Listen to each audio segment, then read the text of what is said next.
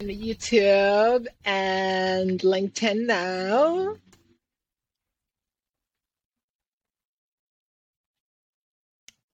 Yeah, cool. How are you doing, Linda? Awesome. Yeah, we've had the fun House and Senate Bipartisan Agriculture Committee talking about Bitcoin democratizing our banking system just yesterday. We have That's movement awesome, in this yeah. space, and a lot of big players asking some of the right questions and still muddling about in some of the stuff that it's it's an interesting balance we're looking to find collectively right now. Nice. Okay. I think we're live. I can see us in the live feed. And okay, let's start. Welcome. This is my first Boss Topics. I dressed up for it because it's the first, so I put on a jacket. I'm wearing pajama pants though, so COVID. Thank you so much for being here. My name is Marina. I'm the podcast host. Today I have Linda and Valerie. Linda is vice president and of the board of directors for the Blockchain Chamber of Commerce, and I have my notes here, so I'm looking over. Valerie is a blockchain researcher at International Center of Appropriate and Sustainable Technology. Welcome for this conversation. Thank you for coming. Yeah, thanks for having us. Awesome. So can you give us a quick intro about your role at the company? Linda, let's start with you. Your role at the company, what do you do briefly for context for the audience? Absolutely. I am with the Blockchain Chamber of Commerce, and it's been an amazing journey since 2012 when I first engaged with blockchain technology, and 2018 I first connected with the founding team at the Chamber and have been on a very fun progression with the leadership there, and actually was instrumental in helping convert it to a 501c3 just at the beginning, actually very, very end of last year, and super excited to be going into 2022, supporting the community, meeting the social mandate of the Chamber, which is raising awareness, facilitating adoption, and inspiring advocacy. And that's for commerce, consumers, and people building their careers in and around blockchain. So it's wonderful to have this opportunity to educate, connect, and support the moving forward of innovation. Thank you, Valerie. How about you? Thank you, Marina. I'm Valerie Spina. I'm working with a company called ICAS, the International Center for Appropriate and Sustainable Technology, and I'm a blockchain researcher here. And so what's sort of fun and interesting about this role actually is it's funded through AmeriCorps. And I think what we're really trying to do here at ICAS and with this role is put a whole dichotomy around blockchain and social impact, and making sure that this technology is actually going to have positive impacts on the people that kind of need it the most. And what ICAS does is ultimately sort of these green retrofits for multifamily affordable housing units. And so we do sort of everything. We're this one-stop shop, from consulting you to helping you with the financing to actually implementing all of this green energy technology and again, green upgrades to multifamily affordable housing, which has some pretty unique issues in itself. So I came in to sort of look at, okay, well, how is blockchain going to impact our business? How is it going to impact energy and power?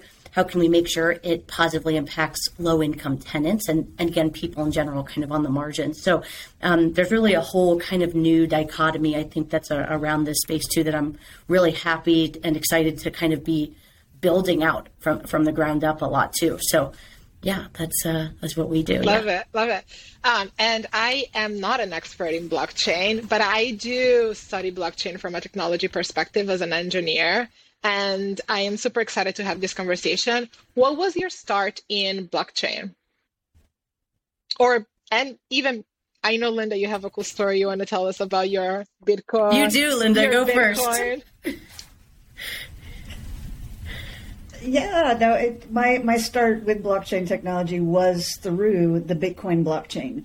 And it's kind of an interesting little educational piece. Bitcoin with a big B is actually referring to the blockchain, and Bitcoin with a little b refers to the actual coins or the store of value that you can own and claim as your asset.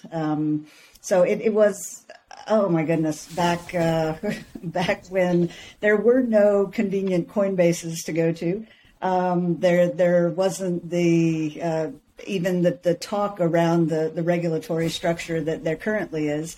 And I was just, caught a pop-up on my parents' computer during the holidays and went, what is a Bitcoin faucet? Like, really? Like, what kind of worm, bug, bad stuff are people trying to, get you to click on now? And it just got me curious enough because I didn't know what Bitcoin was. And that's when I started digging, just kind of researching, figuring out, what is it? Very interesting rabbit holes, even at that time. And got a compelling sense of this is important. This is something different. This is a something that I want to touch and engage with. And it's like, it's digital, so you can't touch it, right? But these strings of letters and numbers define your ownership. It's an address to, where you hold a different kind of value. And of course, my husband thought, it's like internet funny money. What are you talking about? So I had to go through the educational process for myself to be able to come back to him with, this is an uncorrelated asset class. This is a diversification for our portfolio, and it's a potential chaos hedge because if we have inflation, it may be something that can balance against that as a different type of store of value. And so he finally came to the point of saying, okay, let's buy some. And so that was the beginning of my journey, having a transition from, a pile of cash to a string of letters and numbers is a really scary thing, right? It wasn't something that I felt comfortable with at all. But I just felt really, really strongly that it was something that was going to be an important aspect of how value was grown for my family. It was, I can't even describe the sense of necessity almost that there was to taking that leap of faith into a digital world. And, I've since, done research about fear of the unknown and fear of missing out. And I think it was kind of fear of the known that was my driver at the time, just understanding where the financial markets were. I think that was a really big piece of the puzzle. But yeah, the progression has been really interesting since then. Obviously, we've had huge ups and downs. But a really impressive trend line of value growing over time. So been very thankful for that Genesis block of my journey into blockchain. Valerie, what was your start with blockchain? Yeah, and I just love that story, Linda, just finding some ad on the internet and being like, okay, let's go. So I think I sort of now that I'm in more of an official role, I feel like I have to be okay with admitting that my start was from a more degenerate beginning. We were, it was just me and a bunch of friends, kind of loving the internet and growing up on the internet and finding Bitcoin and getting involved. And, it was at the time, this was 2011, and you had to Western Union, Mount Gox, $100, and it was the only money we had to spend. And we just thought there's no way we're getting this money back from some company in China. There's just, I remember I went to the Western Union at the Giant in my hometown, and I was just this is gone. There's just no way.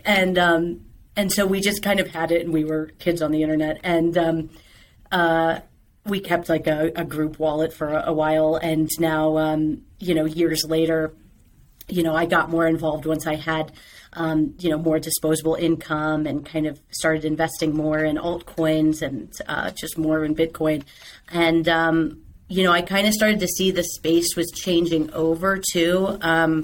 Really, as of this year, it boomed since 2017.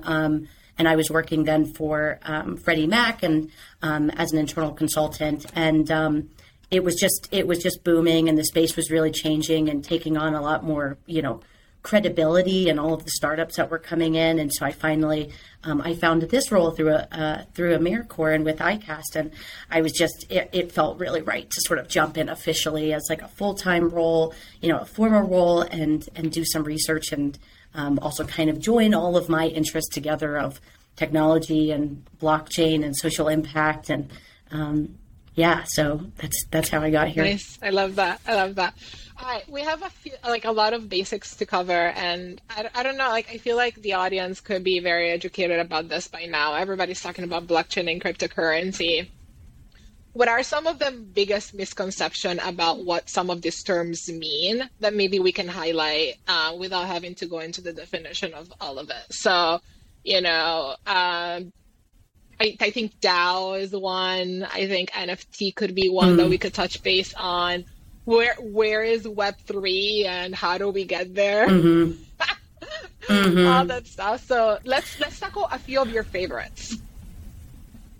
Yeah, I do love how many people ask me right now, what is an NFT? I think I do a lot of NFT 101s. I sort of have gotten to this phrasing of, I look at NFTs as just the data container. It's just the data container for unique asset values. That's also a unique kind of data container for blockchain environments. And so I think that is how I try to simplify it down. And so people can understand what they can do with them, and that NFTs aren't just JPEGs that are selling for, 6 figures. That's not what an NFT is. It's a data container that we can do a lot more with. Yeah. Totally. How about you, Linda? What is the question you get asked the most? What is fill in the blank?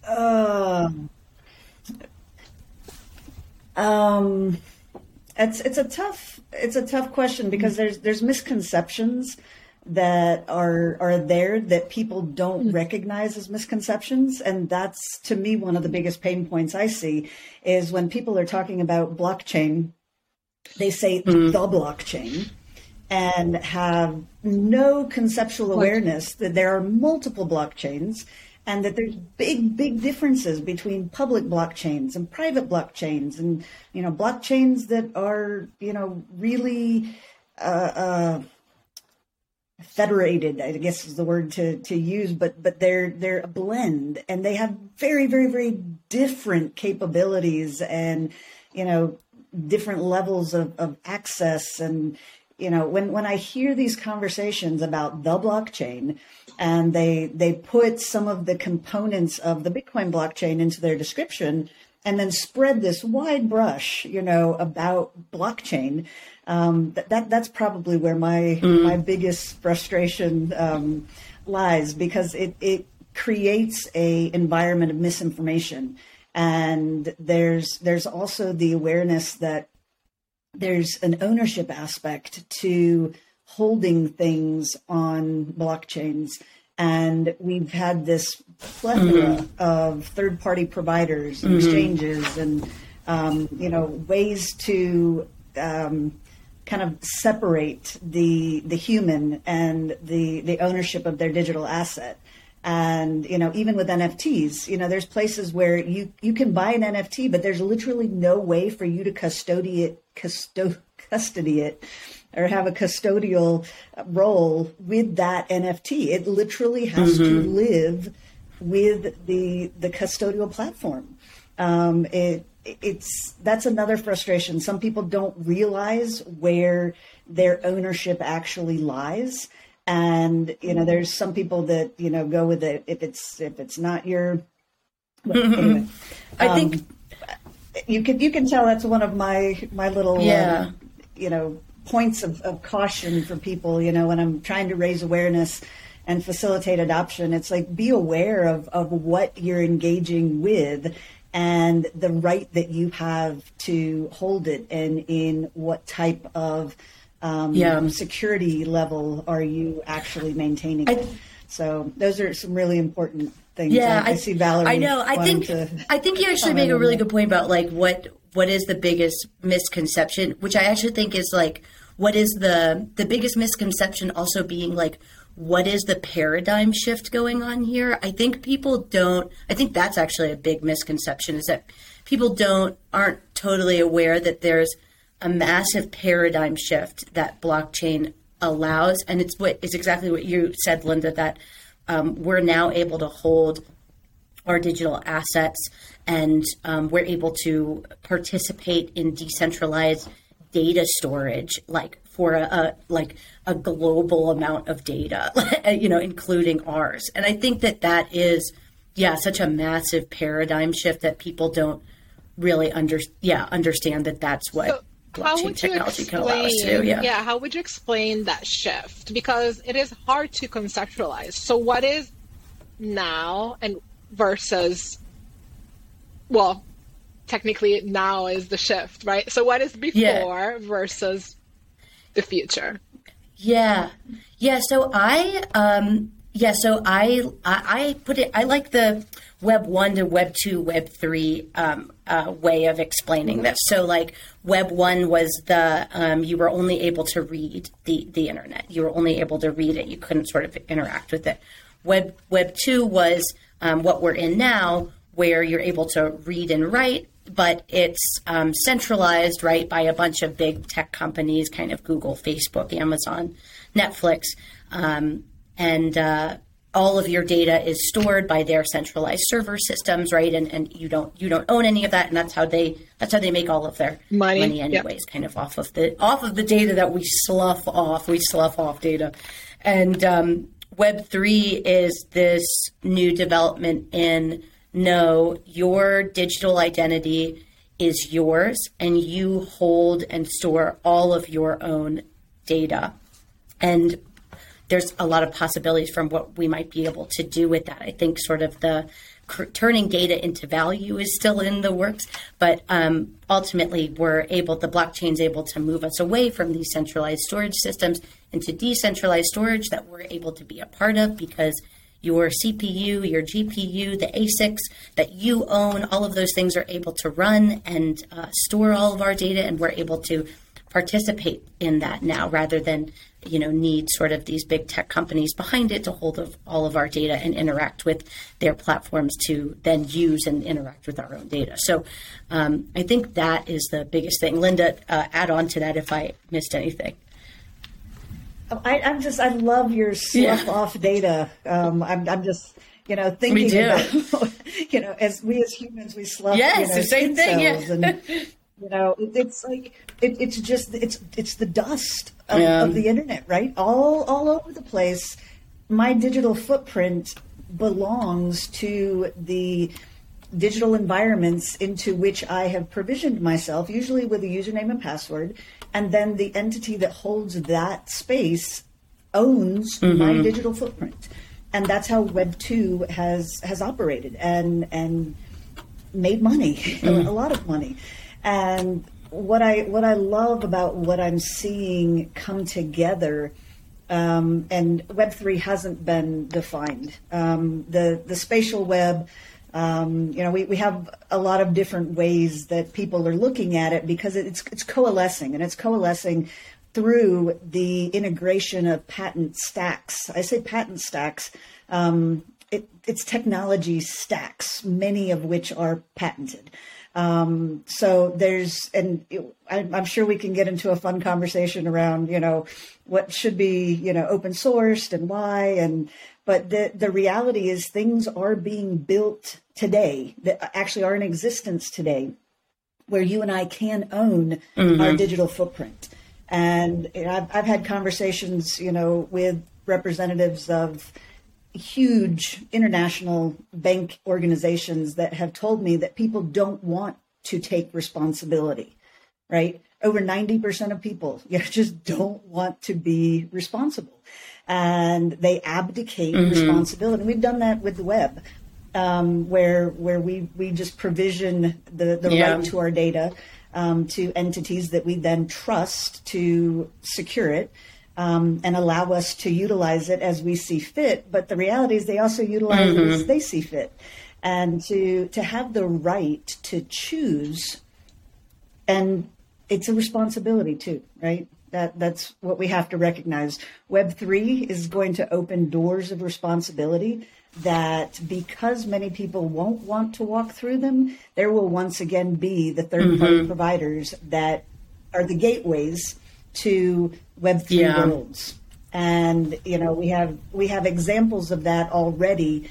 The transitioning of ownership into Web3 from large organizations is being done right now. And if you want to talk about a land grab, you know, you don't have to look at the sandbox, you know, for you know, the examples, but I'm hopeful that there will be an implementation that takes us back to when land was the open spaces that could be used. The public goods, yeah, totally. You know, England has a beautiful example of how that, you know, should have continued working. They also had the feudal system and some really negative aspects. But if we could go back to the commons, literally being the digital worlds collectively, where we as humans could walk through those worlds and respect each other's spaces, right? But be connecting the digital and physical in a way that we can interact without some of the ownership barriers that currently exist. I think you're even... I think there's some opportunity right now for that to, like, literally open source the digital touch points to what is our current physical world without assigning ownership to those touch points to any entity, human. It's the commons. It's a collective open source locational connectivity from physical to digital and back again. I think anyway, that's makes my sense. I love this conversation because it also speaks from a different lens of abundance versus scarcity, right? Which is like, you know, most capitalist driven transactions are from a lens of scarcity. Like land grab is a perfect example of that. There's limited amount of land grab, versus, like, to me, that is incongruent with tech, because it is something that you can create, and there should always be able to, in some way, shape, or form, create more of it. And I like this perspective, and I think it comes from also, like, the fact that we are three women talking about blockchain right now, which I love to recognize, because this was specific. And perhaps we're not necessarily the, you know, what you would think about the average group of people talking about blockchain, which is exciting. Well, and I want to add to Linda's too. I think that you even start to, and it is very exciting, all women. I'm happy to be a part of it. But I think that we even start to get into, like, the theory of utility, which I'm also interested in how blockchain and Web3 might enable a fully open, actualized, decentralized internet, which was, like, the, you know, initial kind of vision for the internet also, that then got decentralized and kind of conglomerated and then might be decentralized again. And but yeah, like the theory of utility finally, and maybe the internet as a fully actualized utility at some point in time. I don't know how many people agree with that, but I think that's definitely an interesting thing that the blockchain kind of decentralized internet can finally enable. If we get practical for a second here, how does one currently today start to access those tools that are Web3 versus Web2? Yeah, so I can talk a little first, Linda, and then you can go. You got to have a wallet. You got to have you got to start with a wallet. You got to set up a wallet, and you got to buy. Yeah, and you got to you got to purchase some kind of token. So get on some kind of, decentralized exchange, start purchasing some tokens, and then I think just kind of dive in. Get on find something you're interested in first, like, just Ethereum or Bitcoin, even just the biggest two kind of groups. Get on some kind of Discord page, start talking to people, find other applications, games, ecosystems, and just sort of like start to get involved. But the wallet really carries you through as your digital identity kind of all the way. Thank you. Yeah, no, I love that you said start with a wallet. It's really going to be holding our signature into the omniverse. Like that really is what our digital wallet is going to be going forward. But I was kind of chuckling when you said, you have to get a token. Actually, there's ways to interact where you don't have to get a token. Like, for instance, the Nifty Gateway. Gemini, the Winklevoss twins said, they're super smart businessmen. They thought, if we can take one piece of the complexity out of the puzzle for people, they're more likely to engage. So with fiat, you can buy an NFT and they'll actually custody it for you, right? So there's ways to engage with aspects of digital ownership that don't require having to get a token or a coin. But my personal opinion is engaging with the modalities of value transfer is really an empowering thing to do. And this is not financial advice. I can just tell you from my personal experience, Bitcoin is the best performing asset of all time in my portfolio. And I think you can find the stats to back that up for anybody else's portfolio that has held it over time. And, there's some people that might have hype cycled in at $60,000 to $70,000. And now they're going, this is not the investment I thought it would be. Like, long-term perspective in this space is key, right? Long-term perspective. I've watched it grow for 10 years. That's long-term perspective. But I wouldn't have had the story that I do if I had freaked out the first time it went to 1,000 and then came crashing back down to, around 100-ish, right? Like that would have been the end of my story if I had let emotions drive my choices. So anyway, that's how do you engage? The cryptocurrency side of it is a really empowering aspect, but the connectivity between humans outside of value transfer is really, in my opinion, one of the most empowering and powerful aspects of Web3. So I was on a IEEE call yesterday. Amazing gentleman presented. I'd like to see more women presenting and engaging in that space. But it was a really interesting awareness building around the spatial web and the technology stacks that are there and the aspects of communication and secure communication that were spoken about are also very, very empowering. They're also very frightening to global governments. So this is a very unique time, and it's a balancing act with what's going on with the opportunity that technology brings and the constraints that many governments feel need to be put in place to keep bad actors from taking advantage of those opportunities. So we're hopeful that innovation won't be stifled, that there will be an opportunity for you and I to own our own digital footprint, to be able to have secure communications, to take that control back of our digital footprint.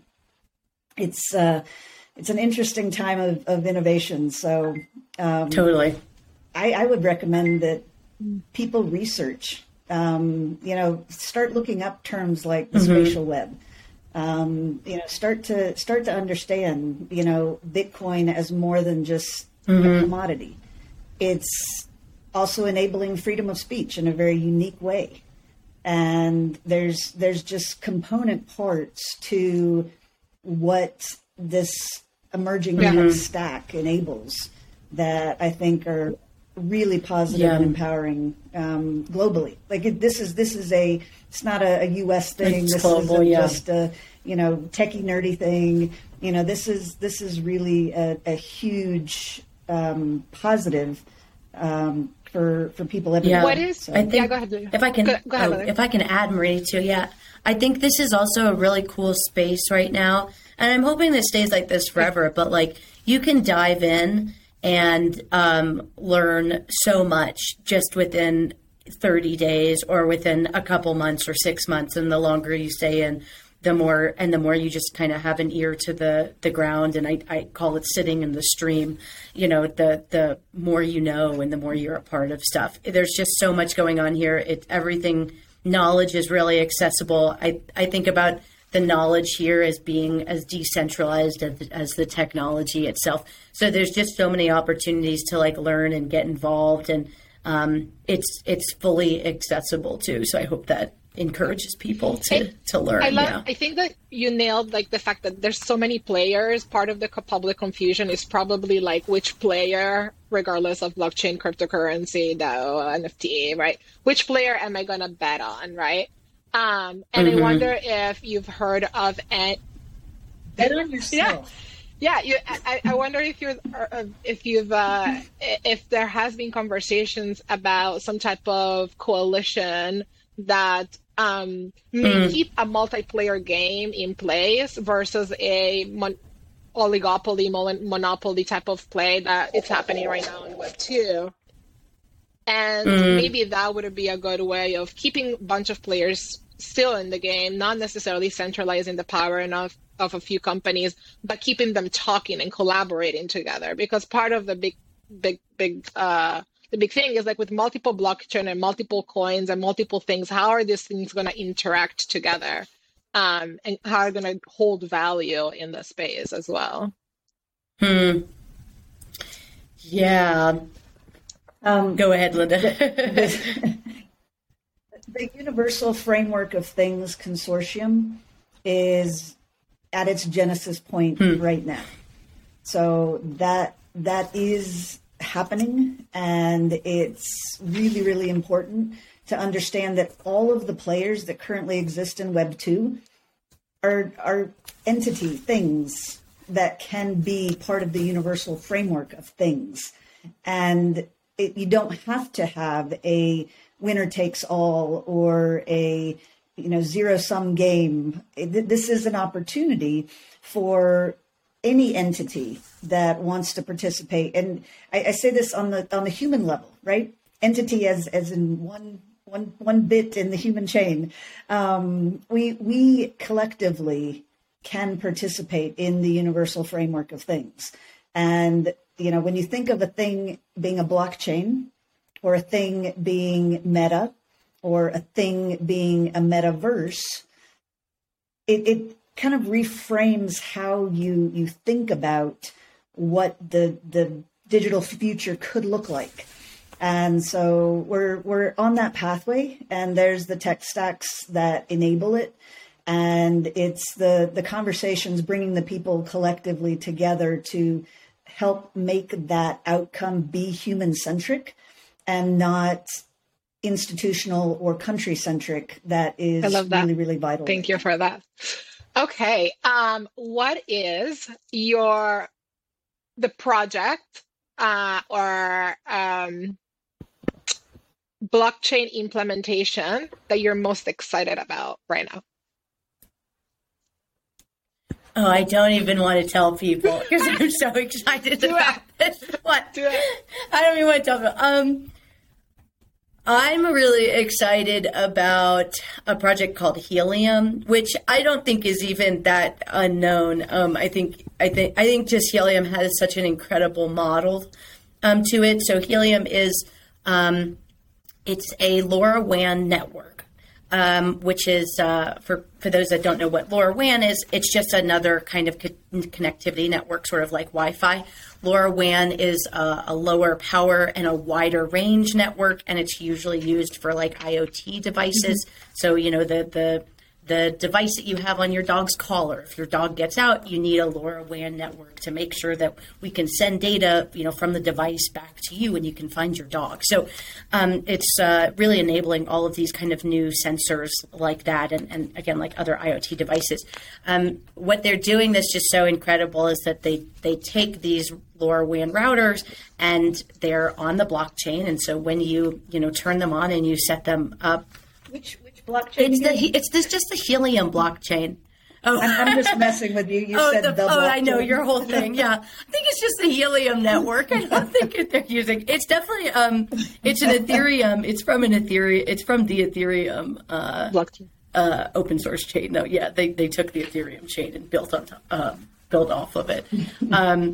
But yeah, so when you turn on the device, what they're doing is, when it runs and it sends, or sort of it does a couple things. I'm not going to explain all of it, but basically when you turn it on, it mines cryptocurrency, it mines their native token HNT. And what that enables people to do is it just incentivizes a network of average people to build out this, LoRaWAN mesh network. It's just incredible. So I'm very excited about that project. Nice. So fun story that I have that ties into the Helium network. It's almost 2.5-3 years ago now. I did a series working with an organization that was supporting education through, speech and debate. And we did a series where I walked around with this little book to their classes. And, actually we sponsored the events where they had, speech and debate, got prizes, all this fun stuff. Anyway, so part of the I just loved the model that got kids asking questions from both sides, right?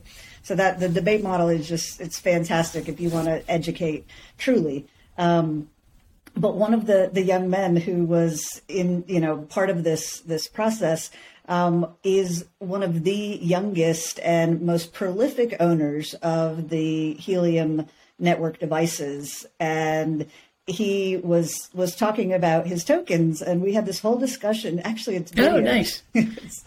we actually have this for historical purposes. He was talking, asking questions about taxes and how to manage it, and he was just like all pumped, about his Helium, and I mean just an expansive opportunity. But the kid was like ninth grade, right? I mean, just a little guy who saw an opportunity, who said this makes sense, and started actuating on that. And so yes, love, great project. The Chamber is platform and token agnostic. And so, when I told you, Marina, some of the questions might put me in a position that I just probably should just keep my mouth shut. I really don't have any project that I would put out there as the one that I'm most excited about. I'm probably most excited right now in regard to the focus that's being put on this entire blockchain ecosystem. And it's really powerful to see who is focused on it, the organizations, the country leadership. We have this time in history that is going to be looked back on as seminal in what the outcomes are going forward. So I'm really excited about where we are, and I've always been a fan of smart regulations, and I think that's just going to open doors for more innovation, for more companies actually staying in the U.S. potentially instead of going overseas to try to find regulatory certainty. There's going to be some, I hope, very, very positive outcomes for innovation in the very near future. And, fun projects like Helium will, provide services that will help people, over time, more and more recognize the value proposition of the technology. So thank you for that. That's super exciting. Linda, I'll get your favorite project later in private. Just joking. So we can talk about, since Linda kind of touched base on this and brought it up a little bit, the Omniverse. And and how does it relate to blockchain technology? Sometimes they seem maybe a little bit separate. But if we can start talking about Omniverse, I will also love to talk about a little bit of the open source versus private building of this type of ecosystem that Linda you've mentioned, and as it relates to the Omniverse. What is the Omniverse? Yeah, Linda, can you start by defining the Omniverse? What is the Omniverse? It's the universal framework of things. That really is what I define the Omniverse as. And in that universal framework of things, any metaverse can be a thing. And our spaces in the digital world have rules and structure. If you're talking about a DAO, it can be a thing. Internal to it, it has a governance infrastructure. And if we think about how all of these different component parts can connect, right, can allow for human engagement in any number of them at any point in time and space, this is this universal framework of things. And one of the realities that we're looking at is that AI is going to play a huge role in the interconnectivity that we have. And for me, trying to remember all the usernames and passwords and all of that stuff, to engage in the current platforms, it's crazy. Just give me one seed phrase that is my key, my secret to know that gives me access to anything in a verifiable way, right? That's what I need as a human being to kind of ease into this. But at the same time, how do we manage all of these complexities of connectivity? And, either with web or without web, right? We have to have it a model that can be implemented using the web as a tool, right, as a thing, or not using the web, right? So I'm the same human being, whether I'm going into a digital space or I'm walking into a real classroom or a real boardroom. To be able to put my digital signature out there, or here. It's an agent model is something that I think is going to be progressively more and more accepted. The awareness that a digital agent acting on my behalf with my permissions is going to be part of how this universal framework of things works. It's a little scary. Digital. I've never heard that before, Linda. Digital agent. Are you talking about someone that's like, is there a person behind the digital agent, or is it just sort of a what's it called, a digital twin of us? Yeah, it's a robotic consciousness, right? That acts on my direction as me as a human, giving it direction, but it can learn and do things on my behalf in the digital world. And I hesitate with the digital twin connection because I have twins. I have a boy and a girl twin. They're 13, and they don't speak for each other. They don't represent. They are so different pieces. I mean, they're apples and oranges. They're very, very different. So I wouldn't say it's a digital twin.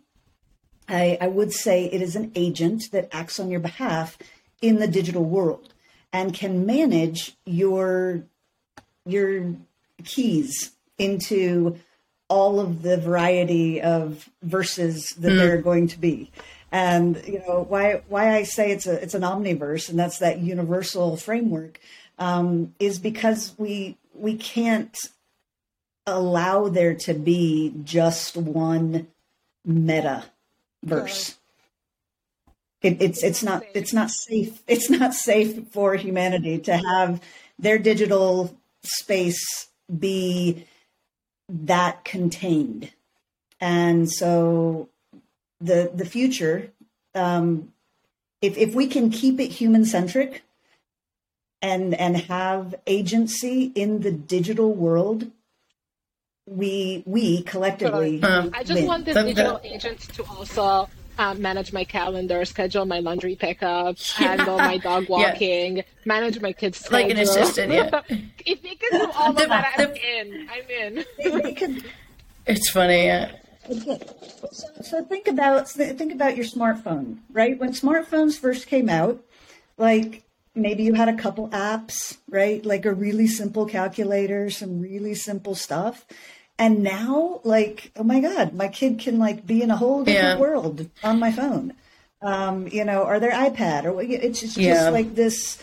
The apps today are so complex and enable so much, and we're going to see something similarly. I mean, dApps, the decentralized applications that have been being created. They started out really clunky and awkward, and they're progressing. And we're going to have taps or thing applications that allow your agent to learn and then act upon things on your behalf through that new learning that they've had. So, I mean, I could tell my agent to, organize my receipts so that, I can have my buckets for filing my taxes, right? That's a simple model that the agent can learn the vocabulary and the access points for that data and actually do on my behalf.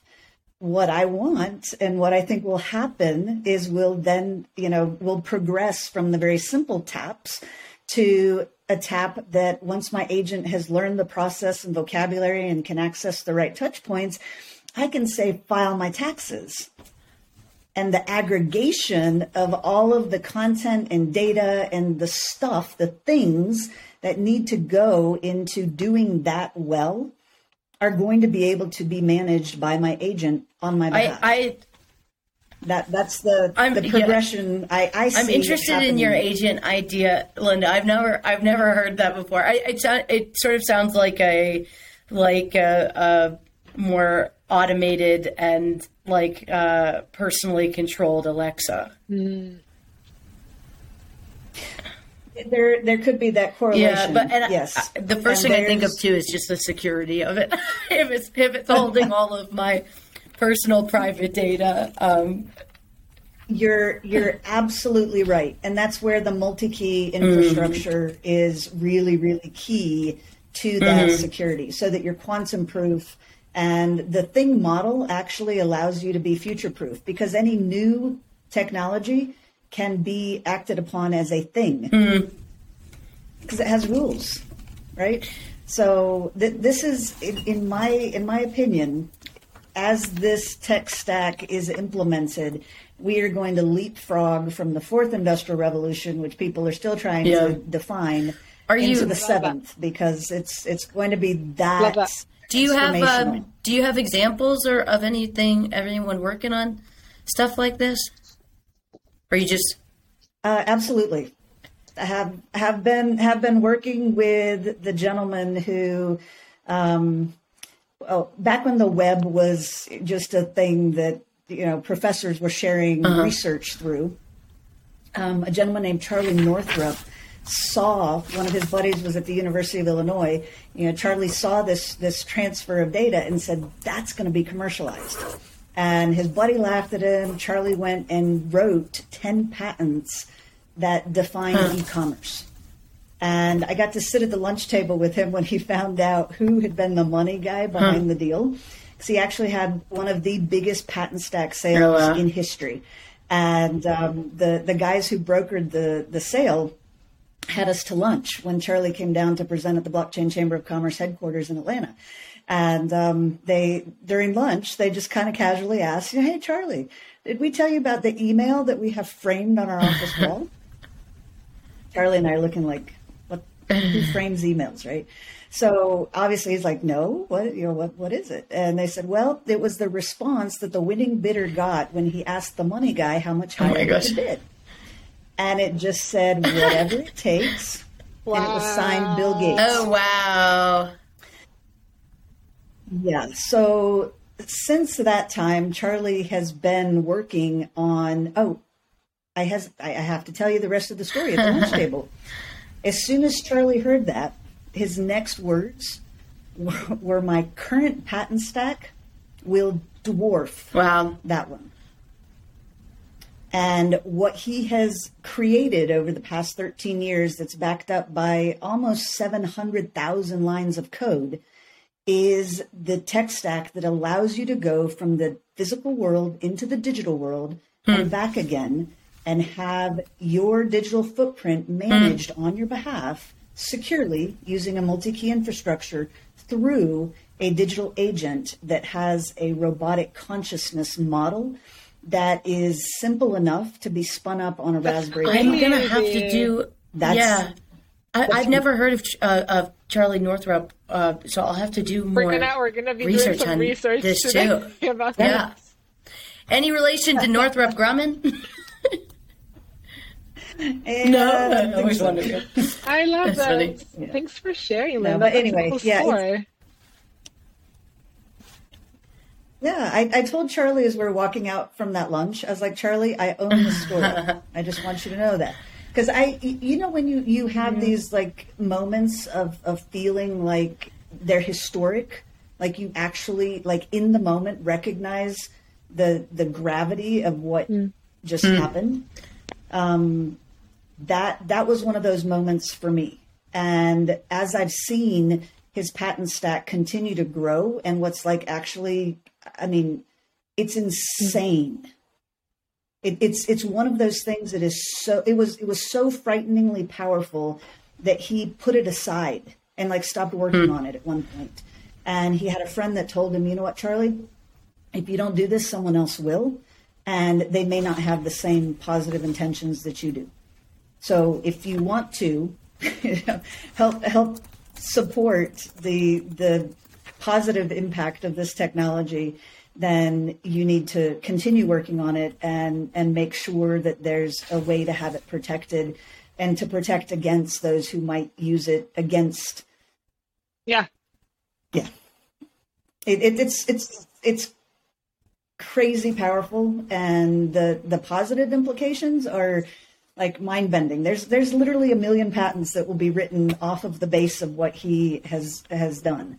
And it's only, up to people's ingenuity and creativity, how they bring this into their space. And I mean, I see, an everyday little coder, human that says, "Oh, I really understand X process."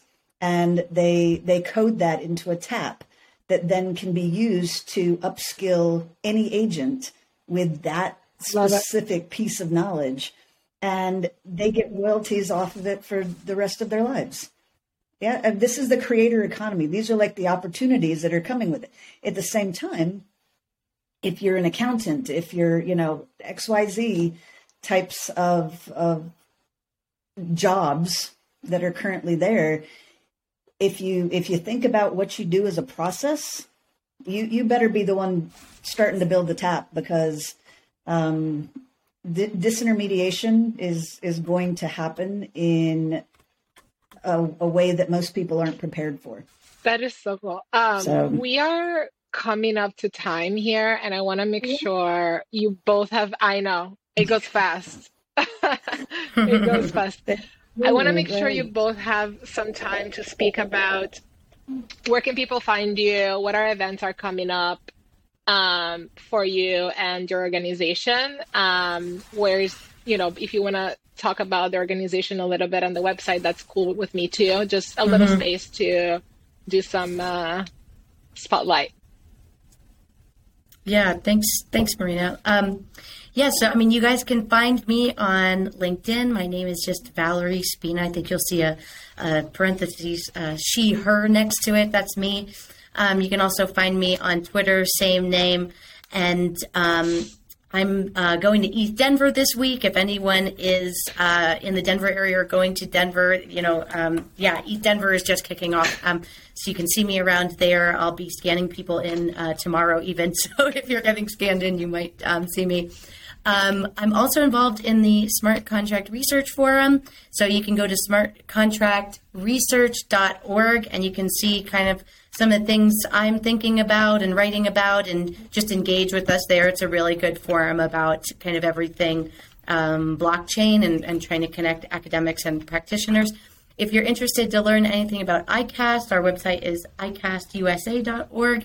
And please reach out to me for anything I can answer about ICAST too. It's a really interesting place. It's a nonprofit. You can also donate to us. So, please reach out if you want to get involved and learn anything else. It was a pleasure, Marina. So thank you. Thank you, Valerie.